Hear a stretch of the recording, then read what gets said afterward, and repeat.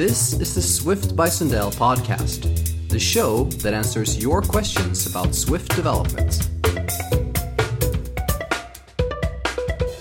Hi everybody, and welcome back for episode number 18 of this podcast. I'm your host, John Sundell, and this episode is going to be all about server-side Swift, which I'm really excited about. So I thought, who better to join me as a special guest for this episode than someone who has worked a lot on server-side Swift? He is the creator of the Vapor web framework. It's Tanner Nelson. Welcome to the show, Tanner. Hey, John. Thanks for having me. Yeah, it's a pleasure to have you on. Yeah, it's good to talk to you again. We met in Verona, Italy at Pragma, right?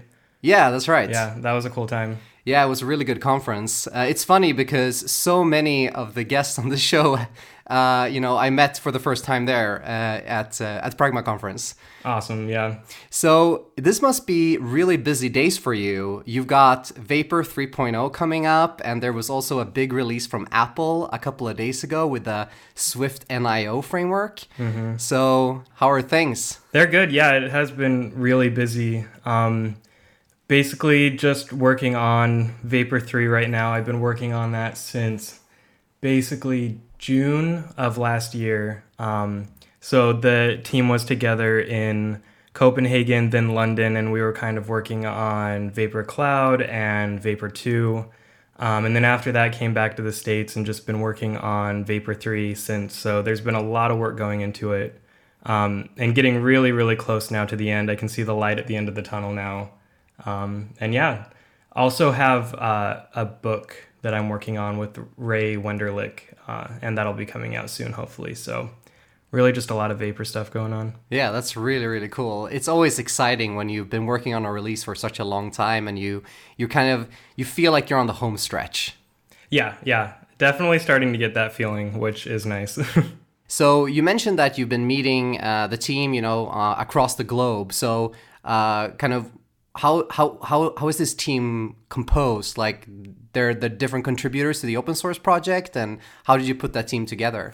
Yeah, so it first started out, Vapor was first created as just a side project, right? Something I was working on after work.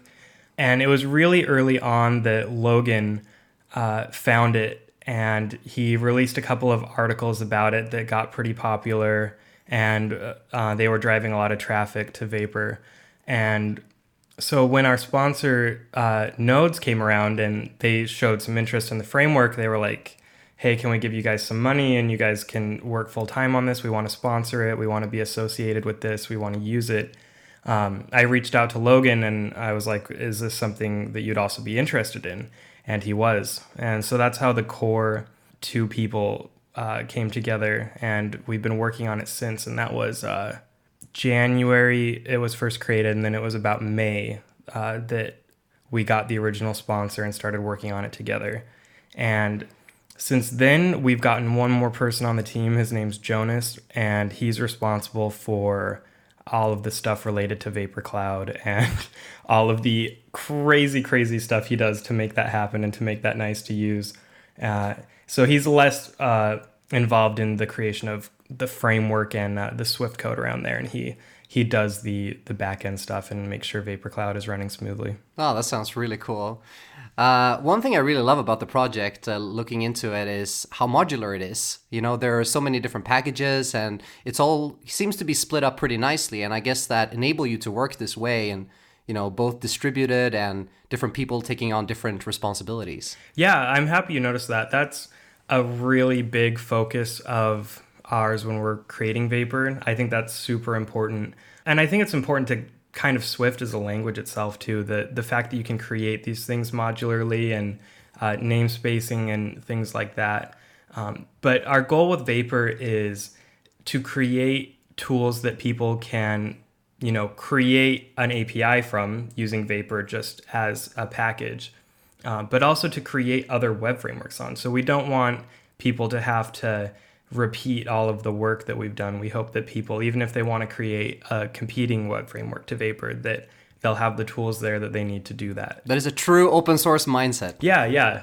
That's really awesome. Yeah, I love the fact that you can mix and match, even if you don't want to buy into the whole thing. You can pick out some parts of it that you'd like to use. Yep, I think that's healthy. I think that's what makes a really strong community and a strong platform. Yeah, totally. So for those who hasn't used server-side Swift yet, or haven't used Vapor in particular, could you give a quick rundown as to kind of what Vapor is, what problems it aims to solve, and kind of give a little bit of a kind of bird's eye overview of server-side Swift? So there are kind of two perspectives to come looking at server-side Swift from. One is your web developer using something, an existing web framework like Node.js or Ruby or PHP, something like that, maybe Java. And then the other is you're an iOS engineer.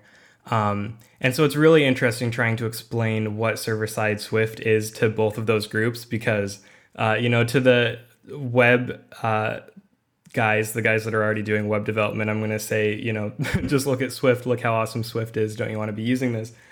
And then to the iOS guys, I'll want to say, what are you using for your backend? Are you using CloudKit? Are you using something like Firebase? And have you noticed the limitations with that yet? And are you interested in a tool that's more powerful? Great stuff. So 3.0 is going to be your next major release. So what kind of big new features are you focusing on for this new release? The big headline, obviously, and the biggest change that people are going to notice right away is going to be the async model and the concurrency model. And I don't want to delve too much into that because I know we'll probably be going into that later. Yeah. But besides the async and the concurrency stuff, there's a big move to using Codable in Swift 4. When that came out, that was something we were incredibly excited about because as all Swift engineers know, or at least people that have been around Swift before Swift 4 and before Codable, doing transformations between your native Swift types and their JSON representation or whatever format encoding you're using. It was a real pain to do because Swift is obviously super type safe. That's why we love it. But converting to and from those types can be a huge pain. So Swift 4 Codable solved that, and that gets rid of just a ton of code that we had in Vapor 1 and Vapor 2 for doing the parsing and serialization there.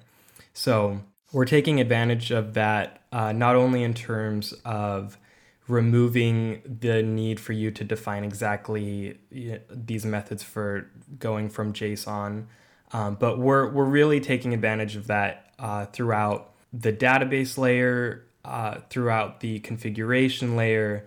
Like really Codable is everywhere now, and we think it's a really awesome protocol, and it really cleans things up.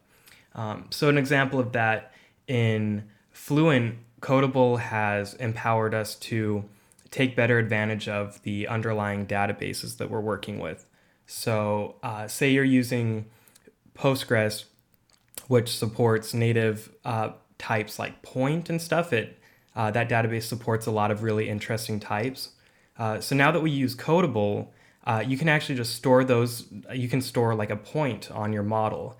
And we send that Codable model all the way down through Fluent, down to the Postgres SQL driver itself. And then it's responsible for turning that type into a type that the Postgres SQL server understands. Oh, that's very nice. Yeah, so we've been able to use that to really just clean up a lot of places in the code. We're really excited about that. And then the final big change, kind of the big three, are async, Codable, and the third being a new services architecture. And for anyone familiar with doing back-end design, you'll probably have used a dependency injection system, or it's sometimes called an inversion of control system in your web framework. That's not something that's as common on iOS, but it does still exist there. But that's something that's super important for the web, or for backends rather. And we had a rudimentary system going in Vapor 1 and Vapor 2, and they worked pretty okay, but we've really remastered it in 3, and so far the people that have used it have loved it. It's really flexible, and we've been able to build a lot of the core of the framework around this system in a way that, unlike before, which it was still really possible to extend and customize the framework, you can do that even more now. Like really everything really the way in which we build the framework is on a system that you yourself can modify and that you yourself can extend. So I'm really excited about that part. So the framework itself kind of also becomes these like composable services. Yeah, exactly. So for instance, if Vapor needs to create an HTTP client internally to reach out to some sort of an API. You're basically asking for something, and Vapor needs to itself perform this HTTP query. It's not you doing it. In a lot of frameworks, you might not have control over which client it uses to do that. But we structured it in such a way that if you want to use this certain client, maybe you have a certain need, maybe you're behind a certain firewall or proxy or something that needs additional configuration, you can replace exactly what it's using, and you can do that in a really sophisticated way. So both for people adding on to the framework and creating packages, and then people just using it and wanting to modify what it does internally, it's a really powerful concept. Nice. Yeah, sounds really cool. Awesome. So what do you say? Should we start diving into our questions and topics that we got from the audience? Yeah, let's go for it. Let's do it. So it was actually really exciting because we got a huge number of questions and topics from the audience for this episode. So I think people are really excited about server-side Swift and getting to know it more and diving into under the hood of how things work. So we're going to kick it off here with a topic from Suhit Patil. And Suhit wants us to talk about the advantages and disadvantages of using Swift on the server side comparing to using other languages like Java or Python. And to talk about it in terms of speed and features like concurrency and threading and databases and things like that. So what do you say, Tanner? Like, what would you say are like the biggest pros, advantages of using Swift as your server-side language of choice? Well, I should start by saying that previous to doing Swift on the server development, I was working at a company that was using Laravel, which is a PHP framework. And previous to doing that, I was doing some PHP just on the side on my own time. I've actually, before I started doing this, I really used a lot and really liked the Laravel framework for PHP. I thought it had a really awesome design and a lot of kind of the concepts of their slogan is PHP for artisans, and everything Nice. is about the elegance, the eloquence of programming. And I really like that, and I tried to emulate a lot of that in Vapor. Grab your cold brew and sit down in your local coffee shop and write your artisan PHP. Yeah, I think it's a little cheesy technically, but yeah. I thought of it, I thought it sincerely, and I really liked it. But so I can't speak super knowledgeably about exactly the fine details of how Java and how Python work, because basically the experience I've had with them is setting up hello worlds to do benchmarking against. I think there are a couple of things you need to look at when you want to see how performant a web framework is going to be. And the first one is obviously the language that it's in. So how performant can this language be? And that's a question that I don't really see asked that often, or at least as much as I would think. So if you look at Java, that's a just-in-time compiled language, right? So it can get about as fast as any of the languages out there. It's pretty performant. Something like Python or PHP or Ruby, those just aren't going to be able to get the same performance at the end of the day as at least Java would. Yeah, because they're evaluated languages. Yeah, exactly. It's just by design, it's not going to happen. You can make a bunch of optimizations, but if you start making a ton of optimizations, that means you're adding a ton more code to the situation, and that means you're either going to have more complexity or more memory usage or something. So just at the end of the day, it's a different class of language. Yeah. And you want ideally to be in the class of language that's a compiled language. And Swift is obviously a compiled language. Something like C is also a compiled language. And so if you're looking at performance, I mean, ideally you would choose C to write your backend in, right? And so why don't we see, people writing their backends in C? There's also the component of how easy the language actually is to use. Right. And so I think that's the biggest advantage to Swift, and I think that's what is going to allow it to cause the biggest disruption in web development. And that's that Swift gives you the performance of, one of these really low level compiled languages that you want that performance. But it gives you it in a way with a syntax and all of that is comparable to Python even. And someone like a junior developer could pick this up and could start writing this. Yeah.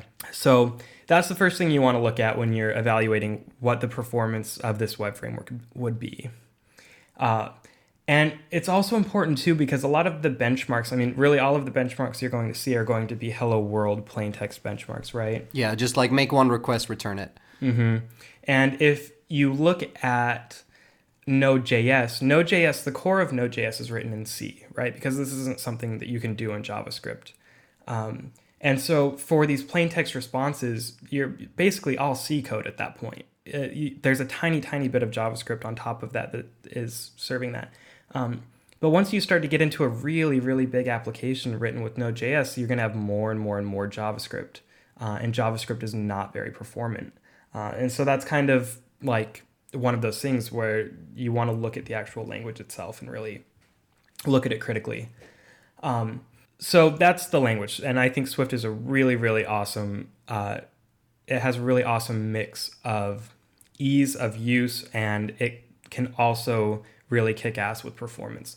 That's the reason we love it on the client side too, right? We can write really, really high performant native code, but still with a syntax that is very, very nice. So sometimes it can look like we're writing on a much, much higher level than we actually are, because we are just manipulating pointers under the hood, but we don't see it like in the same way that we did in Objective-C or languages like C or C++.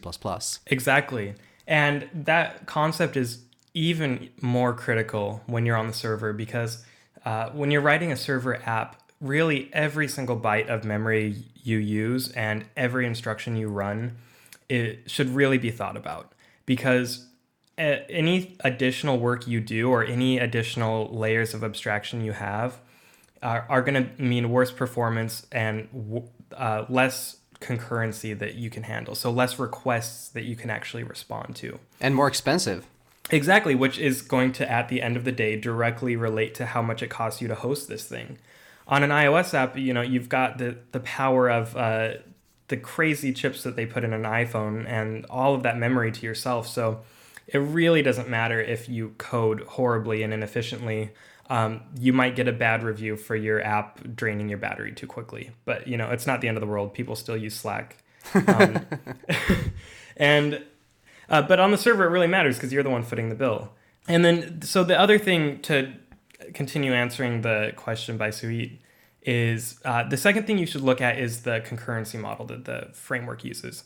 And we'll delve more into Vapors and Neo and all of that, but you want to be using a framework that is non-blocking. That's the key word that you should look for, is non-blocking. And this isn't really something that is a matter of opinion or, the jury's still out on this one. It's like it needs to be non-blocking. Yeah, and just to quickly explain what non-blocking means, it's basically when you're not, in one request, you're not causing another request to be blocked because you are performing some synchronous call, or you are using some resource that other request needs. So ideally, you wouldn't run...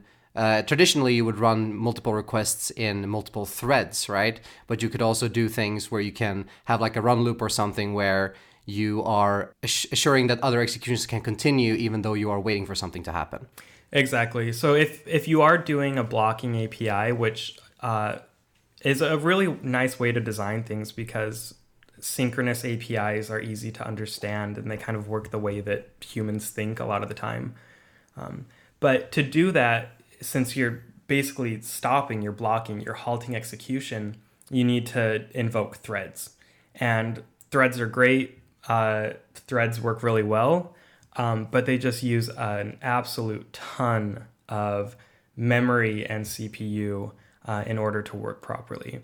So if you're on a client, you're making an iOS app or a Mac OS app, and you do a bunch of blocking stuff, you're never really going to care. But if you're on the back end, you're doing a server-side app, and you use blocking APIs, that's always going to end up being the limiting reagent in improving your performance. So, and it's not even like most applications will hit that. Actually, most simple applications will be just fine doing blocking things. But it's if you start needing to handle a lot of traffic that it's going to be a problem. Yeah. And if you're designing an app, like you're trying to make the next Facebook, the next Twitter, something like that, and you're building the back end for it, you want to be ready to handle that, right? You want to be ready to handle a ton of traffic if your app suddenly becomes super popular. Yeah, you don't want to wake up one morning and you realize you're on the front page of Hacker News and your server goes down. Yep, yeah, exactly. Cool. So yeah, obviously Swift has a lot of advantages when it comes to both the syntax and, you know, the familiarity. If you are an iOS developer, you already know Swift, you can start diving into it. And because it runs natively, it's compiled, it's got the performance angle as well. But what would you say are some kind of downsides when it comes to using Swift, especially if you compare it to languages like, for example, Java or Ruby that has a long history and like kind of a big ecosystem built up around it when it comes to the server-side parts? Yeah, so I think the hardest part is actually going to be also the best part of Swift, which is that it's strongly typed. And that's going to be the thing that any person coming from PHP or Ruby or JavaScript is really probably not going to like about Swift at first. Is they're like, you know, what is all this optional crap? Why do I have to keep unwrapping these values? Why do I have to, you know, check if this is like this and this type matches? Like I have a uint 8 versus a uint 16. What is that? Exactly.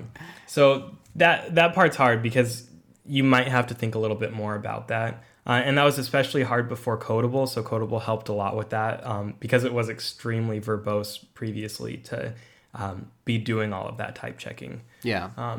So that's going to be a hard part. But I mean, at the end of the day, that's what you want, right? You want development time to take a little bit longer than have issues show up in production, right? You'd rather spend a little bit more time thinking about it during development than spending, 5 hours at 3 a.m. because the server's doing something crazy and unexpected because someone sent a nil value to something that should never get a nil value. Exactly. Famous last words. Yeah, exactly. So, but then the other piece to that is obviously the maturity of Swift. And that's something that we don't have an answer for yet. You know, it's a young language. It's not even 4 years old now, right? Mm-hmm. I guess at least since it was introduced, who knows how long they were working on it before. Yeah. I guess you could read GitHub. I should. Yeah, I think it dates back to like 2010 or something. Oh, really? Okay, yeah. So it's still a really young language. And obviously server-side Swift, the possibility to even do that came even later. It came in 2016, December. So it was 2015. Yeah, with the launch of Swift for Linux. Exactly. Yeah. And so, yeah, it's all very young. And that's something where if like you want to just use something and you want to be able to Google every single problem you have with it and get 10 Stack Overflow answers with copy-pastable stuff, you're not going to get that for Swift. All of the answers are going to be like Swift 2 and not work anymore. And you're definitely not going to get that for server-side Swift. So that'll come with time, but it's, it can still do all of those things. It just doesn't have the huge history of that all web frameworks that have been used for, 10, 20 years have behind it yet. So yeah, of course. That would be a disadvantage. But I also see it just personally as something that I think is really fun. So if you're the type of person that sees it that way, then I think you would definitely not find that to be a disadvantage. Yeah, exactly. It's one of those things I feel where as long as you kind of know what you're getting yourself into, it's probably going to be fine. Mm-hmm. Because, everything has pros and cons, and a language like Swift, it moves quickly, but at the same time, it's very performant. It has some really good characteristics in terms of syntax. It's got a huge community around it, etc., right? But at the same time, you don't have that kind of big knowledge base. You don't have that, big history of things you can kind of learn from. So yeah, just knowing that, I think, if you, as long as you kind of know that up front, I think you're gonna have a probably better experience than going in with kind of maybe too high expectations or the wrong expectations. Yeah, I mean, it's the concept of being on the cutting edge, right? Which I think predates programming by a long time. So it has advantages and disadvantages for sure. Yeah, absolutely. I think another thing might also be to keep in mind is kind of scalability. And we talked about performance, and we talked about how Swift can actually really help in that regard with the concurrency models it has, etc. But since it hasn't been used so much, especially in these huge, large-scale applications, everyone might run into kind of scalability issues as the first person to do that. Yeah, I would say in terms of scalability, actually, that's one of the places where it's surprising. Swift is surprisingly good for how young it is. Mm-hmm. Just because of how really small, like the memory usage is, the memory footprint of it, and the CPU usage, it just really blows PHP, Ruby, and JS out of the water in terms of that type of stuff. That's really awesome. But where it's more lacking is in terms of the packages around it. So in Node.js or Ruby, something like that, you need to do X, you need to do, whatever weird service you want to connect to, or API endpoint that does this for you. Stripe, maybe you want to do payments through Stripe or something. That's actually something we have a package for, but it's things like that where, you might want to be the person that actually creates that package. Yeah. Whereas if you're on Ruby or something like that, someone before you, 4 years ago created that package. Cool. All right. So I think we should move over now to the next topic. And this one comes from Daniel Williams. And Daniel wants us to talk about the new Swift NIO library. Is it NIO? NIO? NIO? They told me that it's pronounced Neo, like Neo. Oh, like Neo in the Matrix. I was calling it NIO for a day. Yeah, because it's capital letter, so it's like it sounds like it's an abbreviation, which it kind of is. Yeah, no, but it's like the Matrix, yeah. Right. All right, so we should talk about the Swift Neo library. And what advantages does it have over the current server-side implementations? And in general, how will it help Vapor and the server-side Swift community? So Apple, they did something pretty extraordinary, actually. They released a brand new project at the Try Swift conference last week. And it's a brand new, kind of very low-level web framework for handling kind of especially the concurrency model in server-side Swift applications. So can you tell us a little bit about Swift Neo and kind of how you're planning to use it or how you are integrating it with Vapor? Yeah, so this is a big one. I feel like part of what I want to explain first is a little bit of the history behind Vapor 3 and behind how we were building Vapor 3. Because it seems like a lot of people are surprised at the fact that I was able to integrate Neo into Vapor in a matter of, I think it was released last Thursday, right? Yeah. In a matter of a week, it's been fully integrated now. So people are wondering, like, how in the hell did you do that? Do you even sleep? Yeah, I've been asked that like 20 times now. Yes, yeah. I sleep a lot. It was not hard to do. So going back, I said that the Vapor team was in London in like June, May, somewhere around there.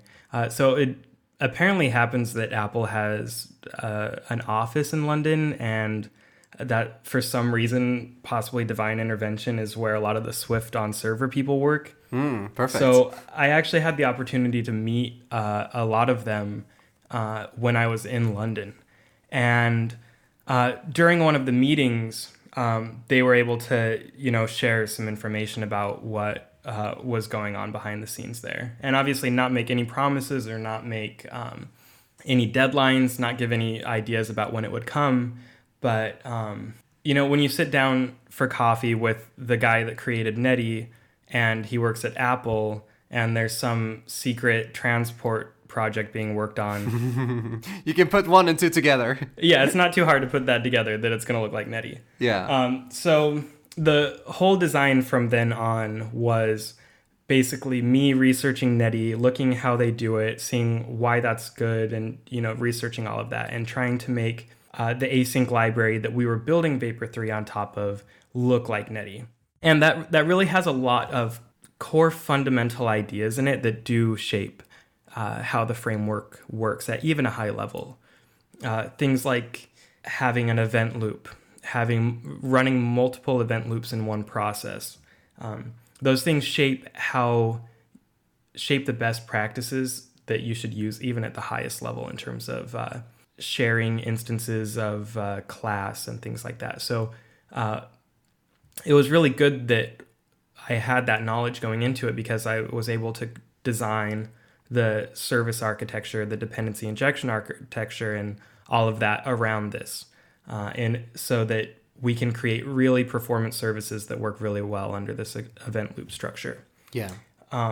The surprise was that I had no idea Neo would be coming out this soon. Yeah. I was imagining it would take another year or so to come out. So that was super exciting, because that means we can fit it into Vapor 3.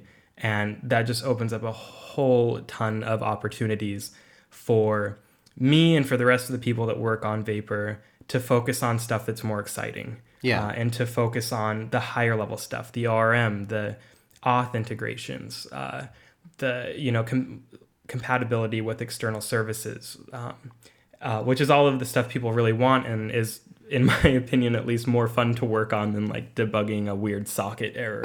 Yeah, totally. So what exactly does Neo give you in terms of, you're using the event loop to do like this like non-blocking IO, like we talked about earlier. So what parts of Vapor could you effectively kind of rip out or replace now that you have Neo instead? So it does a lot, and it actually does more than I thought it would do. And that part is really exciting. It even includes like a future promises implementation, I saw. Yeah. So that's the biggest thing it does, is it defines and it says clearly and without a doubt what the best concurrency model is for Swift. And sorry if you hate futures, but it's futures and it's promises. And until Swift gets coroutines, that's just going to be what it is. And I'm so sorry, but because I don't like futures as well. Who does? No one does. But like that's the best option. And the lesser of many evils. Yeah, it's the lesser of many, which is, it's a terrible excuse.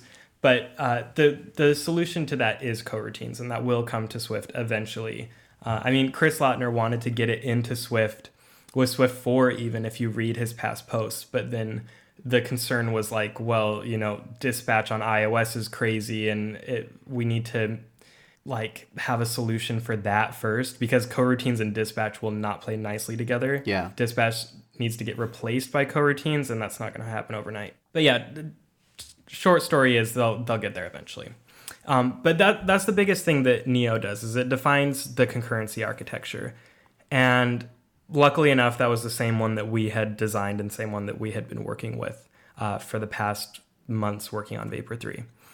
The other thing it does is it provides TCP and TLS, so basically the actual communication layers that you're going to be working over. So the protocol that your Twitter app idea, whatever it is running on iOS, how that actually communicates to the server. Mm-hmm. They handle that, and they provide a really, really awesome abstraction over the idea, basically, of that type of communication. Right. And they call them channels and channel pipelines.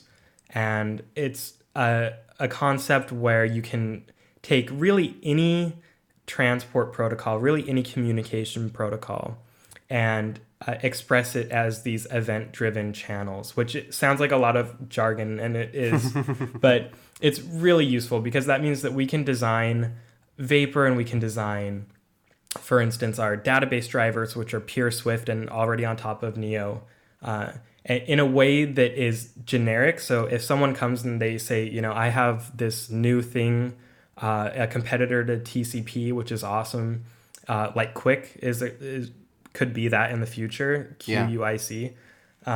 So if they come to you and they have that, our MySQL implementation is going to work on that. Yeah, exactly. Even though we never in a million years imagined that might be something it would run on.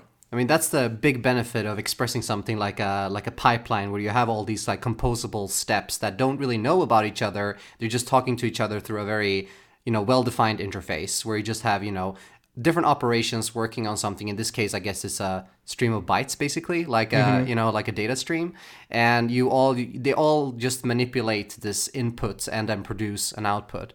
So you can, replace one operation in the chain and the rest of the chain can work just as before. Exactly. Yeah. So like our MySQL implementation, for example, now it's just one of these generic bytes to MySQL packet streams. So you could really get creative with that and do something amazing where, who knows where the bytes are actually coming from. You can also use this for testing really well. Yeah. You create some sort of a fake server that produces these bytes.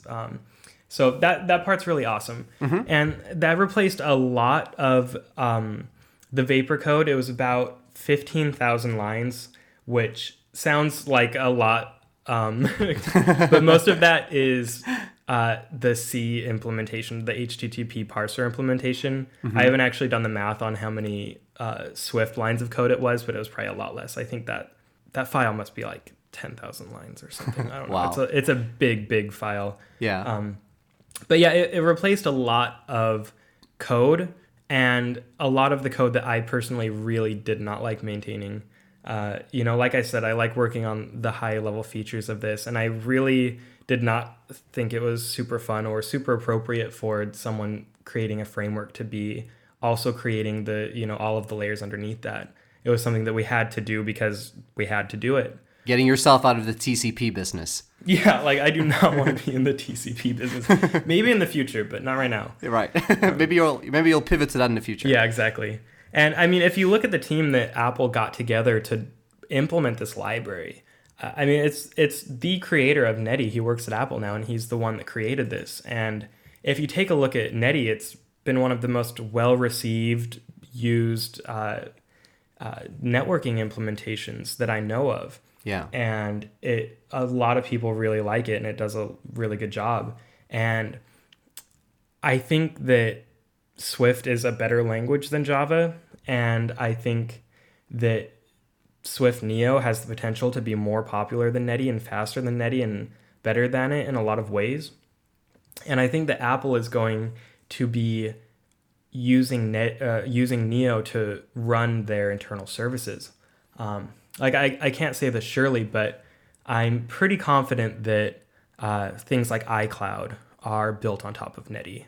Yeah. If you just connect the pieces, that seems like what they would be running it on. I might be totally wrong, but it's my guess that they're going to be using Neo to build those things going forward. Like whatever their new iCloud is that is totally top secret and they're working on right now. I mean, another one of the guys that contributes to Netty is the manager of the cloud services there, which is basically Apple has an entire branch that is just AWS. It does all the things AWS does if you're familiar with Amazon Web Services. But obviously, since Apple would never put any of their code on servers that they don't own, Yeah. They need to have an internal version of that. And so, yeah, I think that's something that they're going to be using internally going forward. Yeah, it feels like there's definitely something larger at play here with the whole Swift on the server kind of story. It seems like right now people might look at it and be like, well, there's a couple of people writing, Hello World on a Linux server on Heroku. But I think definitely we're seeing just kind of the starting point for something much, much bigger, especially when it comes to Apple's own work. And I just am still surprised that it's something that Apple open sourced. Like, it's just, I guess it's part of the new Apple going forward, but it's really, really a good piece of software, Neo, and it's amazing that they're giving it away for free. And I think it's really going to disrupt web development and like the server-side backend community. Yeah, sounds really cool. I can't wait to see where it goes and how different people are going to use it in the community to build things like Vapor and other tools. Mm-hmm. Awesome. So speaking about the kind of long-term vision for server-side Swift, we have a question here from Gilad Ronat, and he wants us to talk about the current state of Swift on the server and the vision for it within the near and the distant future, what it would take to get there. So we talked a little bit about, Neo being open source. It sets a clear direction in terms of kind of the concurrency model and these things, and, provides the kind of fundamental building blocks. But where do you kind of see this whole going in terms of the language and in terms of the features that you think Swift on the server implementations will have going forward? Yeah, so we definitely have a big vision for what server-side Swift will be doing in the future. And if you look at first Swift's vision, there's like a tweet or something from Chris Lautner, and the context is, Swift is after world domination. That's its ultimate goal. Yeah. Which is probably a joke, maybe a joke, perhaps not. Well, we'll see. Yeah. So server-side Swift is just one aspect of that, of course. And I think that the Swift team is really wanting to see that succeed. And so that's part of Swift's vision itself. But in terms of our vision as, being distinctly in the server-side Swift part of that, the backend part of that, our vision would be in the future having a really good integration between iOS and the backend. So front-end and back-end integration. That's kind of the next big milestone on looking forward. Yeah. Is figuring out ways to, share more code between those and make it possible to create really cool new stuff going forward. And a big part of that will be when SPM finally, the Swift Package Manager, finally gets integration with Xcode. Yeah. And then you can start bringing in dependencies into your iOS app or your Mac OS app.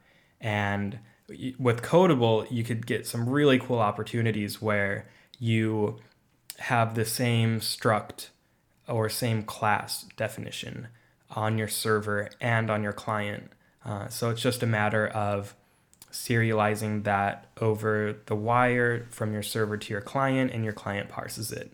And if you think about what that is, that's type safety over your networking protocol. That's type safety over the internet. You can almost make like these nice opaque APIs on top of that, where it, as the API user, you don't really know if you're talking to the local database or a remote database. You're just making an async call to get a model, and then you get either like a cached version back, or you get the model back from the backend, but it's all kind of opaque to you, and you don't have to worry about that stuff. Exactly. Yeah.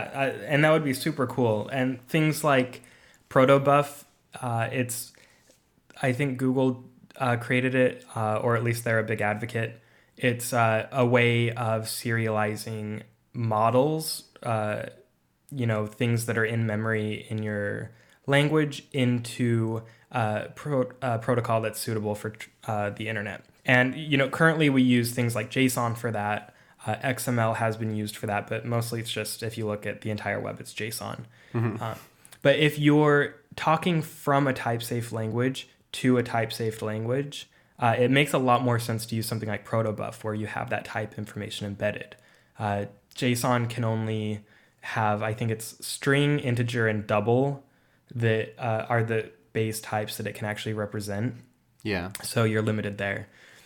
So that's one of the goals going forward, is really tight integration with the client. I mean, we want you to be able to build a Vapor app that feels like you're integrating with CloudKit or something. Exactly. But you're in full control. Yeah, exactly. CloudKit's really nice to use, but then what happens when you need to make an Android app and all of your data is in CloudKit? You're kind of locked in, and that sucks. Yeah. If you're using a Vapor server, at least you can expose a JSON API or whatever else you want for that Android app. And looking even more into the future, especially with Chris Lautner working at Google now, maybe we'll see a Swift integration in Android, right? Yeah. And I don't think that's outside the realm of possibility. And it seems like now that he is at Google, he's focusing a lot more on Swift. If you look, he's become active in the community again, which is awesome. And, that's just a whole nother realm of possibilities that could happen if confidently that you're running Swift on your Android mobile app. You're running it on the macOS, iOS app with WebAssembly in the future. you could potentially be running Swift for a front end, web app type thing. And so, you can just go crazy with ideas. Swift everywhere. Yeah, exactly. That's really awesome. So, yeah, we've got big visions. We'll see how far any of them go, but so far it's looking really good. One of the really big goals in our vision was that someday Apple would provide the networking layer for Swift, and that seemed crazy at the time. And look where we are now. So yeah, that's awesome because it really allows you to focus on writing the integration part and the actual top-level APIs. Yeah. Awesome. Cool. So speaking of API design, we have a question here from Clay Ellis, and he asks you, how do you plan to keep Vapor Swifty while still keeping in line with standards developed over the years for server frameworks? So here we would have things like, you're making your HTTP, or in this case, you're responding to HTTP requests. And you have things like you set up your routers with things like GET and POST and things like that. And, you have to, for some regards, you have to keep in line with the kind of terminologies and the naming of standard networking practices. Mm-hmm. So how do you kind of marry that with Swift API design and the whole ideas that Swift brings to the table?